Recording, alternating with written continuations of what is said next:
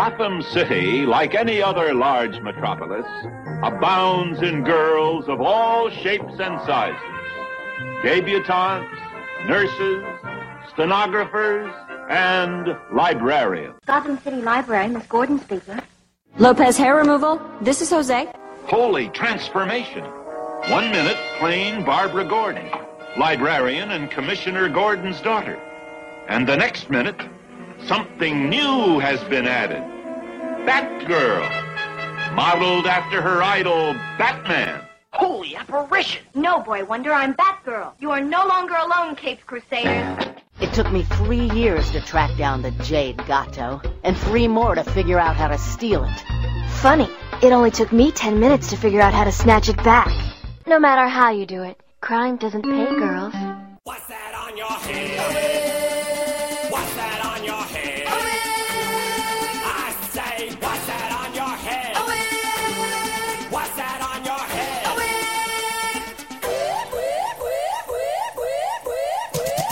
Sal's got a wig. Ricky's got a wig. Baby's got a wig. Kay's got a wig. Red's got a cheap toupee. Keith's got a big blue bonnet on. We all got wigs, so let's go! On the neon side of town. On the neon side of town. Joe's got a wig. Lou's has a wig. Cindy's got a wig. JT's got a wig. Carol's bald veil. Bobby's got a big blue bonnet on. We all got wigs, so let's go! On the neon side of town. On the neon side of town. Sawate. I'm your host, Stella, and this is Batgirl to Oracle, the Barbara Gordon podcast, episode 16 for January, MMXI. Kimberly Rockmore has the night off.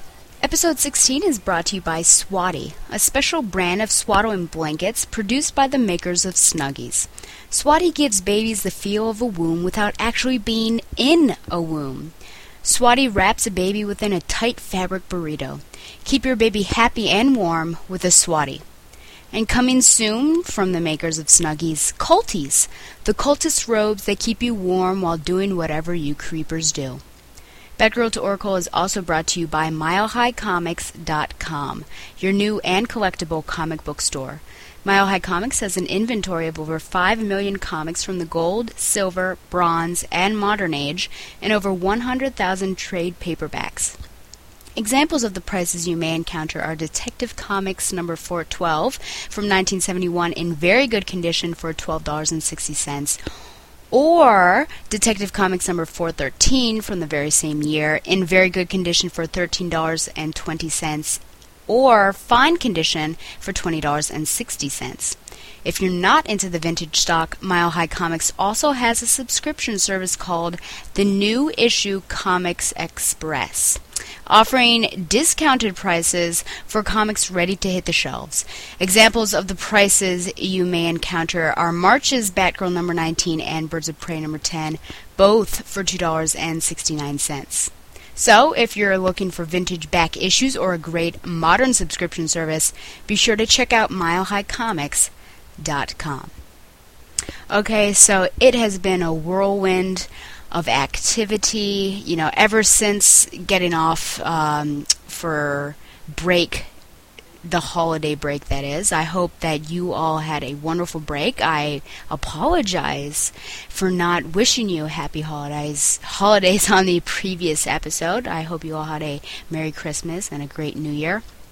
I did go to see Spider-Man the Musical, Turn Off the Dark on Broadway on December 17th, which was 3 short performances before the unfortunate actor fell 20 feet into the pit. I did rather enjoy the show. Really, to sum it up, it is a visual spectacle. You just cannot imagine the sheer amount of stunts and just everything kind of assaulting your senses. If you can imagine the pulley system that the cameras use gliding over the football fields that ESPN uses and everything, that's the actual system that these actors are attached to. And you've got Green Goblin on there, and Spider-Man's fighting him, at one point actually riding on him as he soars through the air. You have Spider-Man weeping into the audience, actually landing in the orchestra. At one point, there was a Spider-Man right near me, no less than 2 feet away. I could have touched him. I was around 8 rows from the actual stage in the orchestra. You had screens coming together and actually at one point showing you a 5-minute film, which you wonder, I came here to see a Broadway musical. Why am I watching TV?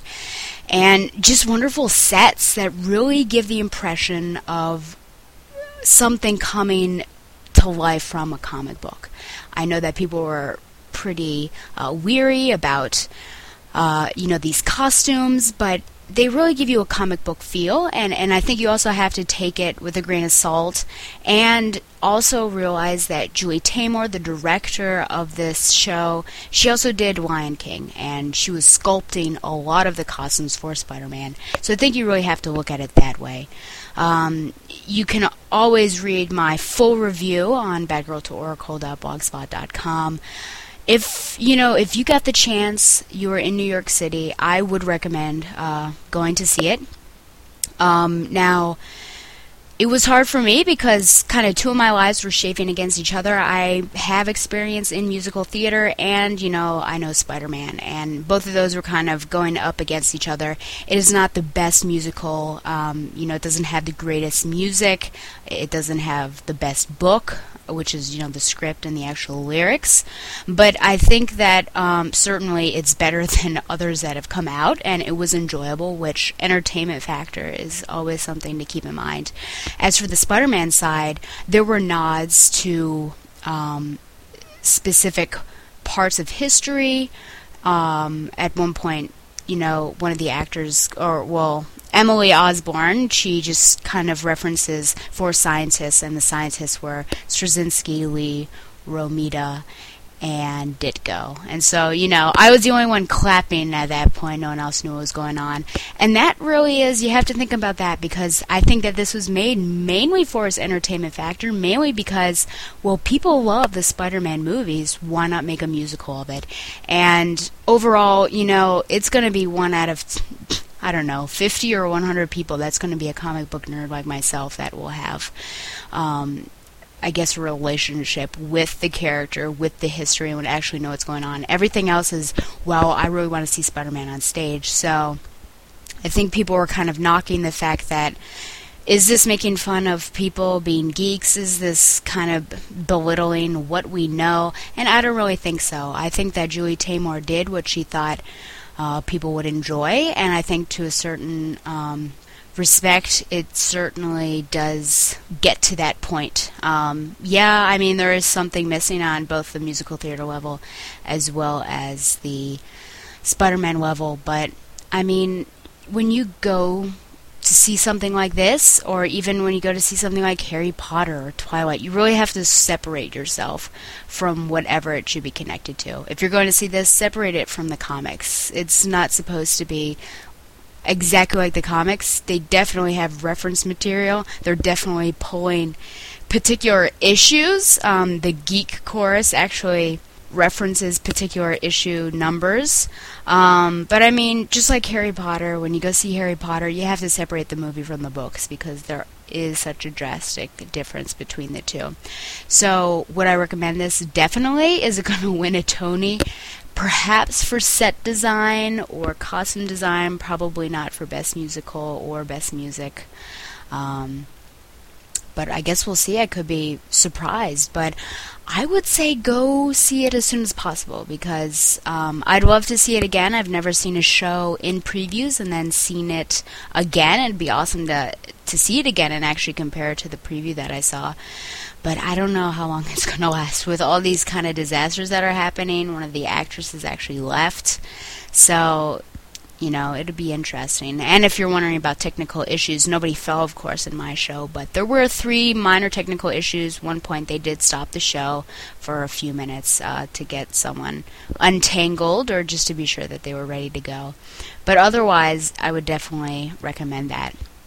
So beyond that, that was December 17th. I did have plans to go to Utah to go snowboarding, and then there was a huge snowfall that happened the airport that I was supposed to leave from, and it canceled the flight, so I could not go to Utah, but don't worry, I'll definitely be going in February. Got my flight moved for a little charge, actually, which was great. And then, just spent Christmas with my family and New Year's with my family as well. And it was just nice to relax, from the stress of school and everything. And I was just happy to be able to, sit there and maybe just read or play PlayStation.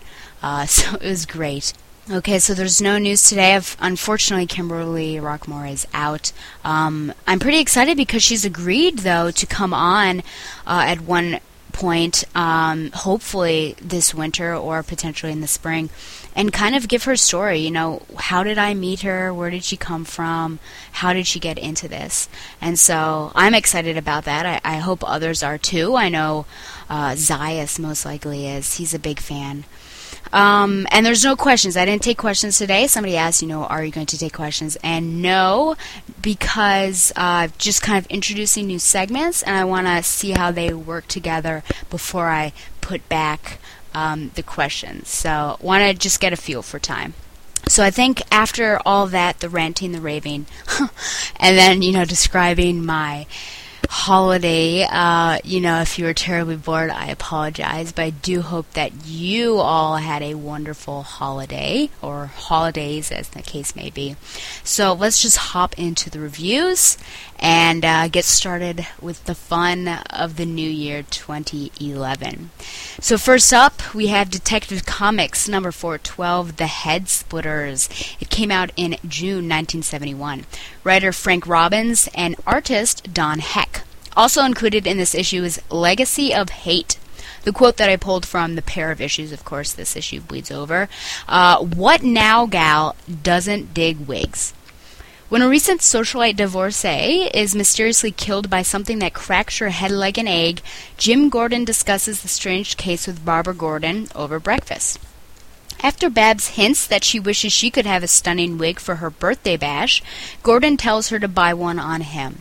She soon becomes interested in a socialite wig maker named Vasley and goes to purchase a wig at the same time as a Tina Lansbury.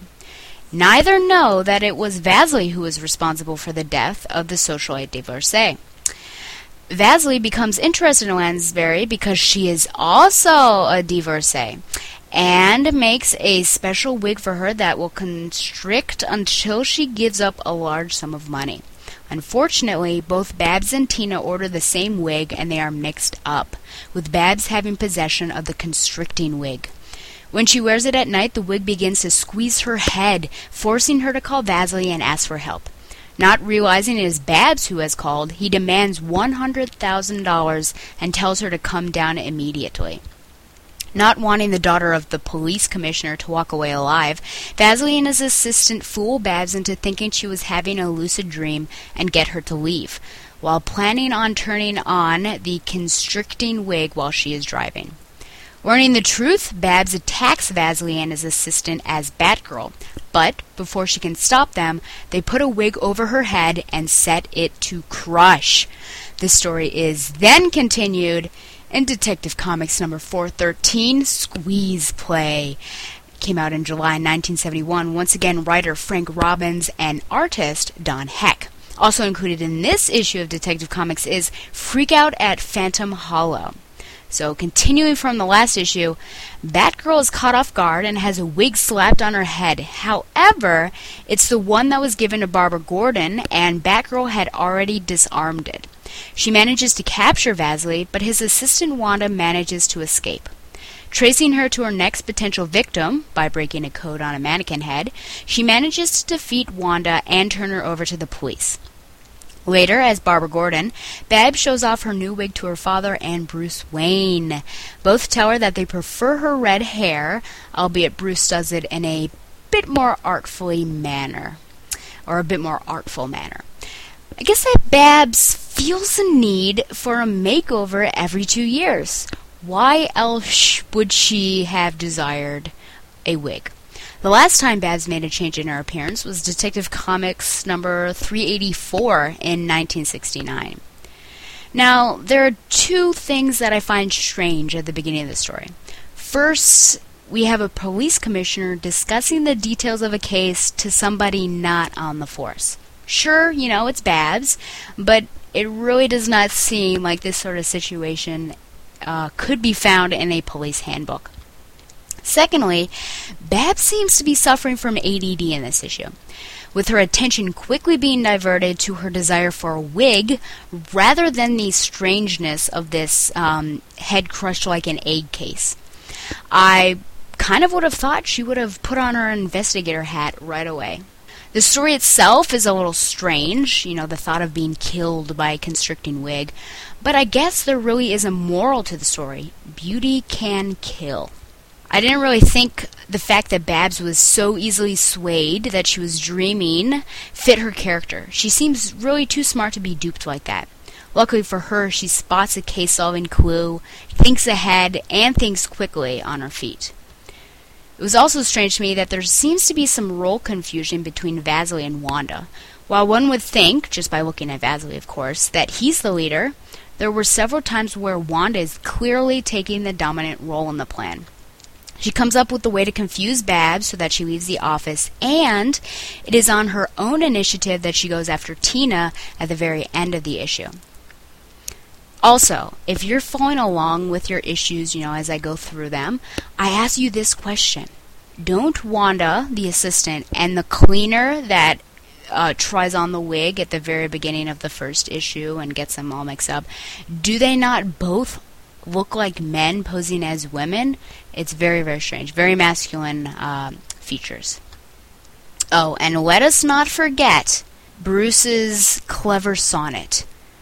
Comet, shake out your lock, and let them flare across the startled heaven of my soul. Pluck out the hairpins, Babs, and let her roll. Don't be so stingy with your blooming hair. Wow. I didn't know Bruce cared so much. But I am glad to see that people prefer a red-headed heroine. I give this story 6 out of 10 bats. Another strange story, as shocking as it may seem, but not as intriguing as some of these strange stories in the past. Okay, when I come back, I will review Batgirl number 16 and Birds of Prey number 7. During the break, you will hear one of the options for Stephanie Brown's theme song, Emergency by Paramore. I will be playing 2 of the candidates per episode, and then you can vote for which one you think is the best after I showcase all of the candidates. Stay tuned after the whole show, this whole episode here, for the second candidate of the episode. I'd like to dedicate this segment to my good friend Zayas, who actually got me thinking about Steph's theme song. This segment is therefore called Zayas' Radio Hour, or Stephanie Brown's Theme Song Hunt. Stay tuned, I will see you shortly.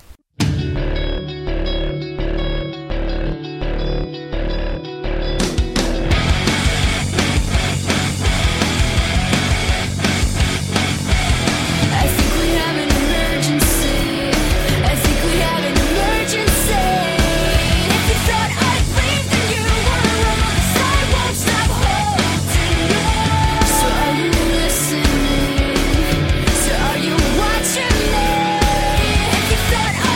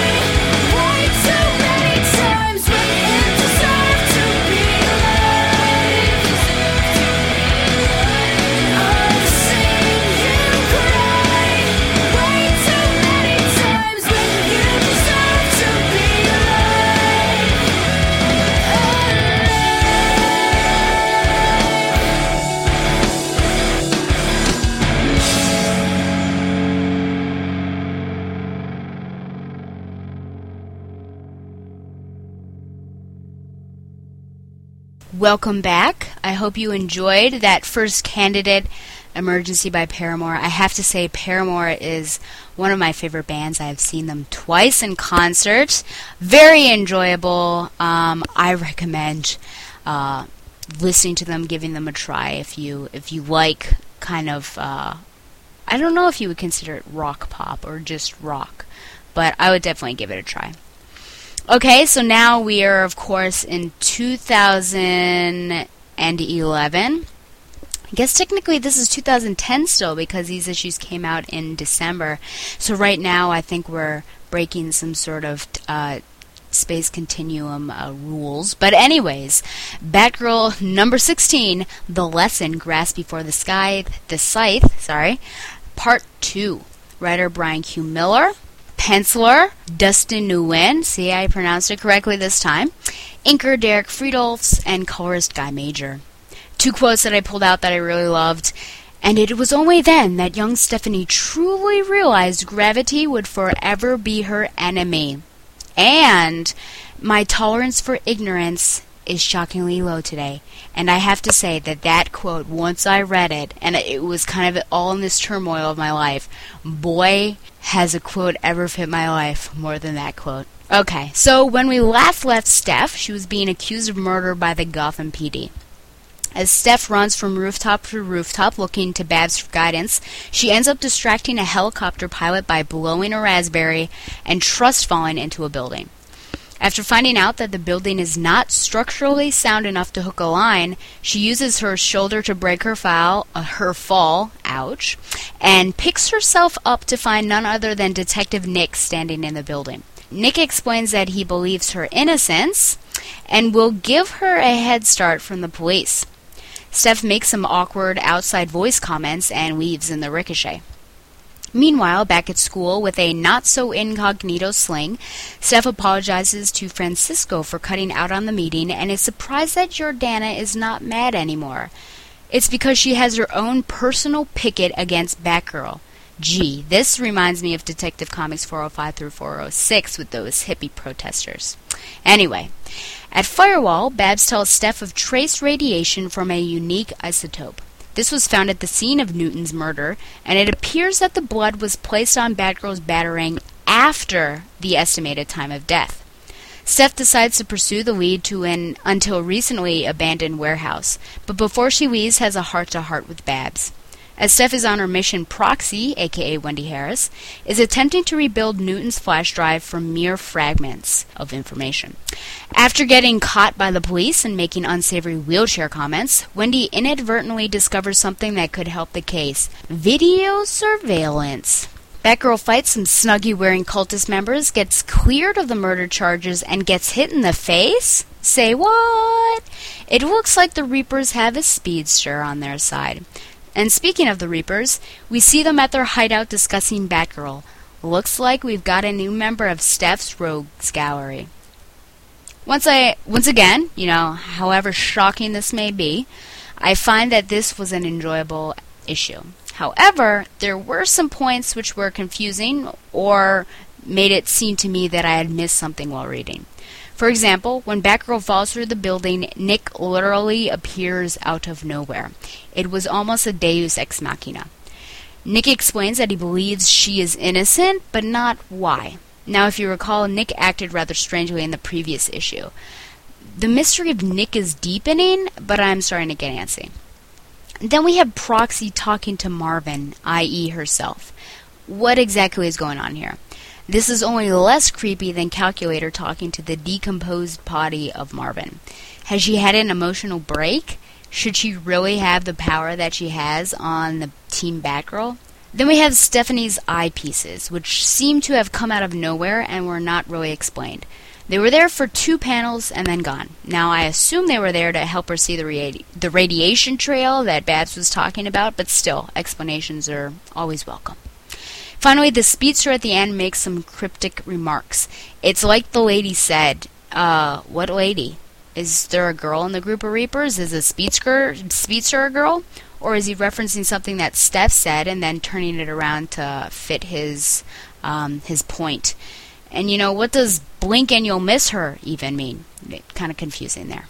Besides those less well-developed moments, the book still retains its heart and its humor. I always enjoy the awkward comments that come out of Steph's mouth in the company of Nick. I also really enjoyed the conversation between Babs and Steph concerning acceptance. I like that Miller delves into this subject. It's one thing to be accepted by the Bat family, but an entirely other thing to be accepted by the public and the police force. Miller makes the pain of not being accepted much more real than Spider-Man's constant battles with it ever did. We see how much Steph does not want to lose Batgirl, and Babs lets her know that the fight is always more, or always about more, than just acceptance. Acceptance also takes on another meaning in terms of how Wendy fits in with the team. Not only is she disgruntled, but Babs does not seem to be thrilled with how she handled her side of the job. We are pushing forwards in the life of Batgirl, always. Deeper into Steph's life, deeper into Team Batgirl, and adding more rows along the way. Keep it coming. 8.5 out of 10 bats. This time it was a little lower, not as strong as previous issues, but I think it does hold on to many of its strengths and many of the reasons why we here at Batgirl to Oracle, and all of you listeners out there, hopefully, love Batgirl as well. Next up, we have Birds of Prey number 7, The Death of Oracle, Part 1, The Cape and the Cadaver. Writer, Gail Simone. Penciler, Ardian Siaf. Inkers, Vicente Cifuentes and J.P. Mayer. And colors, Ney Rufino. When the issue opens, Collector is musing about Gotham City and what makes it so special to the baddies before taking a meeting with Savant. Savant appears to be a double agent, willing to bring down Oracle even for a guy that he hates. As all of this is going on, Barbara Gordon, aka Oracle, finds herself in a dark alley with a bunch of creepers. 3 out of the 5 are taken down before Batman, Bruce Wayne Batman, arrives and gets rid of the rest. Batman and Babs have an interesting conversation before we make the strangest segue into a strip club, Bow Chicka Wow Wow, with the birds enjoying themselves and tipping well, wink wink, nudge nudge. It is Dove's birthday and she's the only one that seems uncomfortable. She defends Hawk to Dinah while we see Hawk throw his birthday gift to Dove in the trash and walk away from the club entrance. We then find ourselves on a rooftop garden with Calculator, checking to see if a creepy lady akin to Typhoid Mary has a talent that she boasts. Say hello to Mortis, which, as an aside, means death in Latin, but it's the genitive singular. It's Mors Mortis, but that's neither here nor there. Back to Babs and Bruce, now walking through one of 4 tunnel entrances to Core Tower. Babs shows Bruce a list of 13 names. The list remains unexplained, but I think that they are people that Babs feels are in danger due to their connection with her. Bruce tells Barbara that once the fortress is complete, she could, and probably should, stand down. Of course he knows her better than that. Babs explains that tonight Oracle will die. Bum bum bum. Meanwhile, Savant enters Cord Tower. It now appears that he is a triple agent. While Bruce is uneasy about the partnership, Babs asks him to trust her. Finally, back at the strip club, Dawn passes out right when the action begins. I mean Mammoth, along with some other villains, appear ready to take out the birds. It's that type of action. Yeah. Dinah tells Helena to leave in order to protect her identity. Dove all of a sudden appears in her costume, though still in a drunken stupor. And if the girls did not seem to be in a pickle right now, and I'm not talking about the strippers, they certainly are when Mortis appears demanding Oracle. Here we are! The death of Oracle. As is apparent after this issue, she's not literally going to die. Babs explains to Bruce that there are too many people who know that she's Oracle, and that knowledge could get her loved ones killed. The identity of Oracle, therefore, needs to die. You know, after nearly 25 years of Oracle, this could really be a significant moment in the character's history, and boy, am I glad to be here with you to share that moment. I'm quite glad that we have moved past the previous arc and into some better territory. Overall, I thought that this issue was definitely more solid than we have seen in the past couple. However, there were still, or I suppose there was still, almost too much going on at once. There were at least 3 different stories going on, with certain characters flitting in and out of one or more of them. Some moments that had me scratching my head were, well, calculator, didn't we leave him completely discombobulated due to Wendy frying his brain? How did he come back? Am I missing something completely or misremembering? I also wonder how Dove all of a sudden appeared in her outfit. Doesn't she have to be conscious in order to make it appear? And then finally we have this list of 13 names. This could have been better explained as I went through probably 3 iterations of ideas before I finally settled on the one that I gave. I really enjoyed Oracle's fight in the alleyway, not only because of her voiceover concerning the week, but also because it was almost as if she was purposely going there for a fight. I wondered why she was so excited to see Batman, of course, after I figured out that it was not Dick, and then wondered why Bruce was so eager to give her a hug. Boy, if I didn't know any better. And Bertoni, you may be thinking the same way, who knows? It was also interesting to hear Dawn talk about Hank.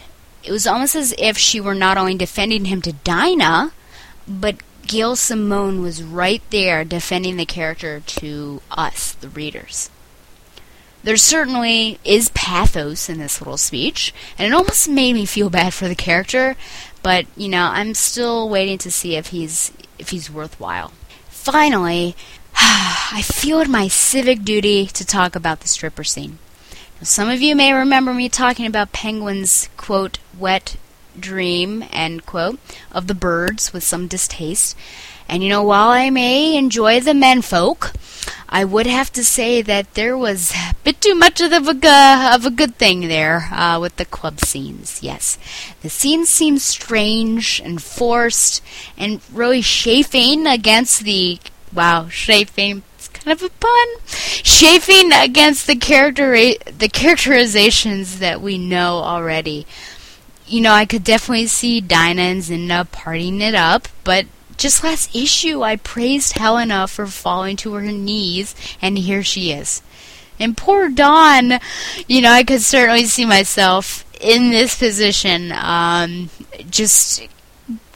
conked out after one drink and just feeling utterly uncomfortable. That's definitely me right there. But, overall, I can't forget the art. As this is Siaf's first issue. I did enjoy the art, and, I wouldn't describe it as spectacular, but boy, would I love to see an artist hold on for more than just 4 issues. But by far, the greatest part of the art was the cover by Art Germ, a friend to us Batgirl lovers. I'd give this also, equal to Batgirl probably for the first time, 8.5 out of 10 birds. Intriguing, and certainly opening up what could be a momentous event for Barbara Gordon's character. Okay, I am pleased to introduce a new segment called Babs in the Tube. Now, this is the first in the new series that will occur each episode. I will go through one appearance of Barbara Gordon, either on TV or in a movie, devoting probably more time to the summary than an actual review. The review will really just be bullet points emphasizing certain moments that I liked or found odd, etc.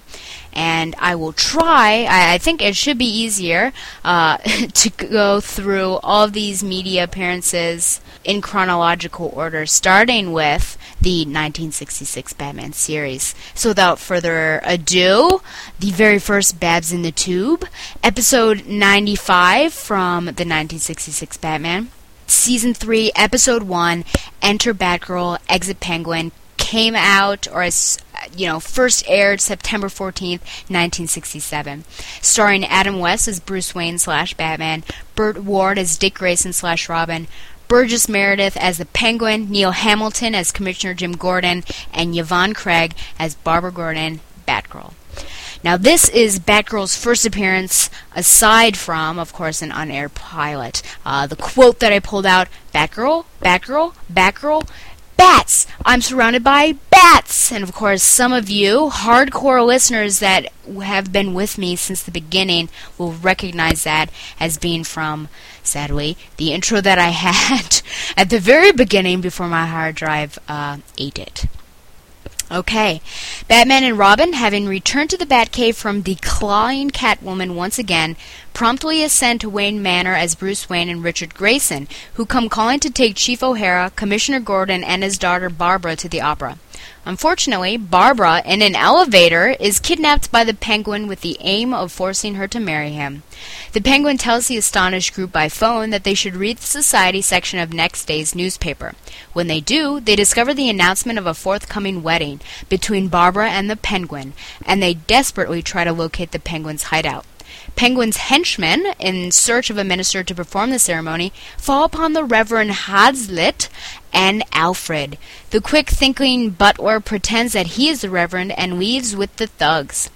Bruce and Dick become the dynamic duo and locate Penguin's hideout in a vacant apartment next door to Barbara's. Wow, isn't that a coincidence?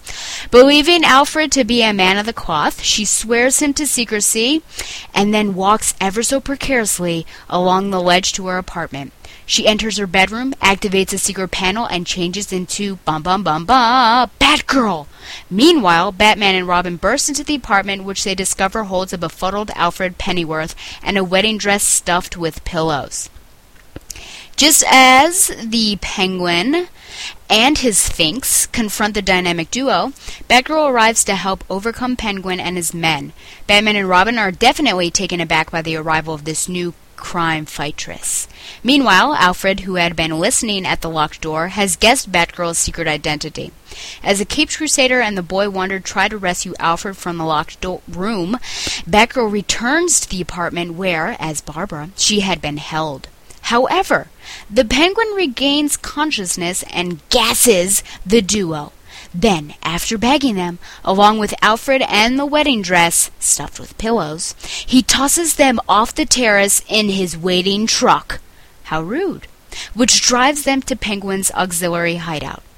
Barbara Gordon spots Penguin making his escape in the truck, transforms once again into Batgirl, and pursues the truck to the hideout on her Batgirl cycle, and arrives in time to get a chance to show her mettle when she saves the Caped Crusader and the Boy Wonder from being dunked in a vat of boiling water and being steamed alive. As the dynamic duo precipitates a melee with the Penguin and his henchmen, Batgirl confronts Alfred for deceiving her. Alfred merely informs her that he didn't mean to lie, for he chose to take the minister's place to protect him. Apologizing and forgiving him, Batgirl makes him promise not to reveal her true identity. Alfred agrees, and she quickly changes into the wedding dress so Batman will not become suspicious of her identity. After bagging the Penguin and his Sphinx, Batman and Robin turn to thank Batgirl for her help, but she is nowhere to be found. After Bruce Wayne donates a sizable fund to a police charity, Gordon is shocked by a telephone call from the Riddler, and this, of course, sets up the next episode. Okay, so some points that I saw when I was watching this. Babs getting set up with Bruce. Oh boy, WWBS. What would Bertoni say? I would actually like to hear what he would say on this. We discuss this all the time, especially when it comes to the animated series and what happened with that awkward relationship. Who knows if this was actually the inspiration for the Babs-Bruce relationship in some of those later animated episodes. Now, Priscilla, another librarian, answers a phone, okay, and Barbara's standing right there, okay? This is kind of one of those funny scenes there. And she says, "Oh, hello, Commissioner Gordon." Okay, remember, Barbara's standing right there. She then hands the phone to Barbara and says, "It's your father." I mean, wouldn't she have guessed that from the fact that she answered and said, "Hello, Commissioner Gordon," but I don't know, maybe it's the 60s, we don't have to explain it, who knows. I love the fact that Penguin's henchmen actually have a shirt saying henchman. And then, of course, Alfred has a belt buckle bat call signal. That's what we call alliteration in AP Virgil, friends. Ah, yes. And how are 4 people stuffed in a purple sack and thrown out of a window down several floors onto a truck, not dead. Okay, so the truck bed was lined with mattresses, but really? What? They're not dead? Ah, yes, the Bat Cycles, or the Batgirl cycle, its first appearance was awesome, pretty exciting. And then Alfred gets in a fist fight. I would have to say that he definitely has some Muhammad Ali skills. And as this huge fight goes on, Batgirl and Alfred have, strange, a calm conversation about her secret identity. Apparently they have no idea that people are getting whiff, bam, and powed all around them. I loved the look on Alfred's face when Babs says, "I'm sorry I'm so helpless." It was just a classic kind of woodchuck or groundhog, whatever that thing is, da-da-da-da-da, and its eyes open wider. I'm sure you people have seen this on YouTube, but it is just a wonderful look. And why does Bruce Wayne have the epithet millionaire attached? It's not just Bruce Wayne, it's millionaire Bruce Wayne whenever we talk about him. Hey, maybe I should call millionaire Bruce Wayne to go out for a cheeseburger. Oh dear, my tire's flat. Perhaps I should call millionaire Bruce Wayne. I don't understand. The episode was fun, and it definitely had a lot of great moments. Of course, there are always the strange, laughable moments as well. 8 out of 10 bats. Great first media appearance of Barbara Gordon.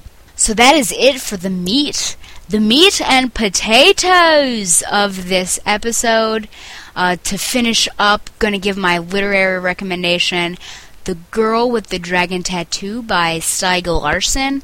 And I write show notes, just so I'm prepared and I know what I'm going to discuss, and I just kind of left it blank besides the title and the author because it is just kind of a tough book to explain.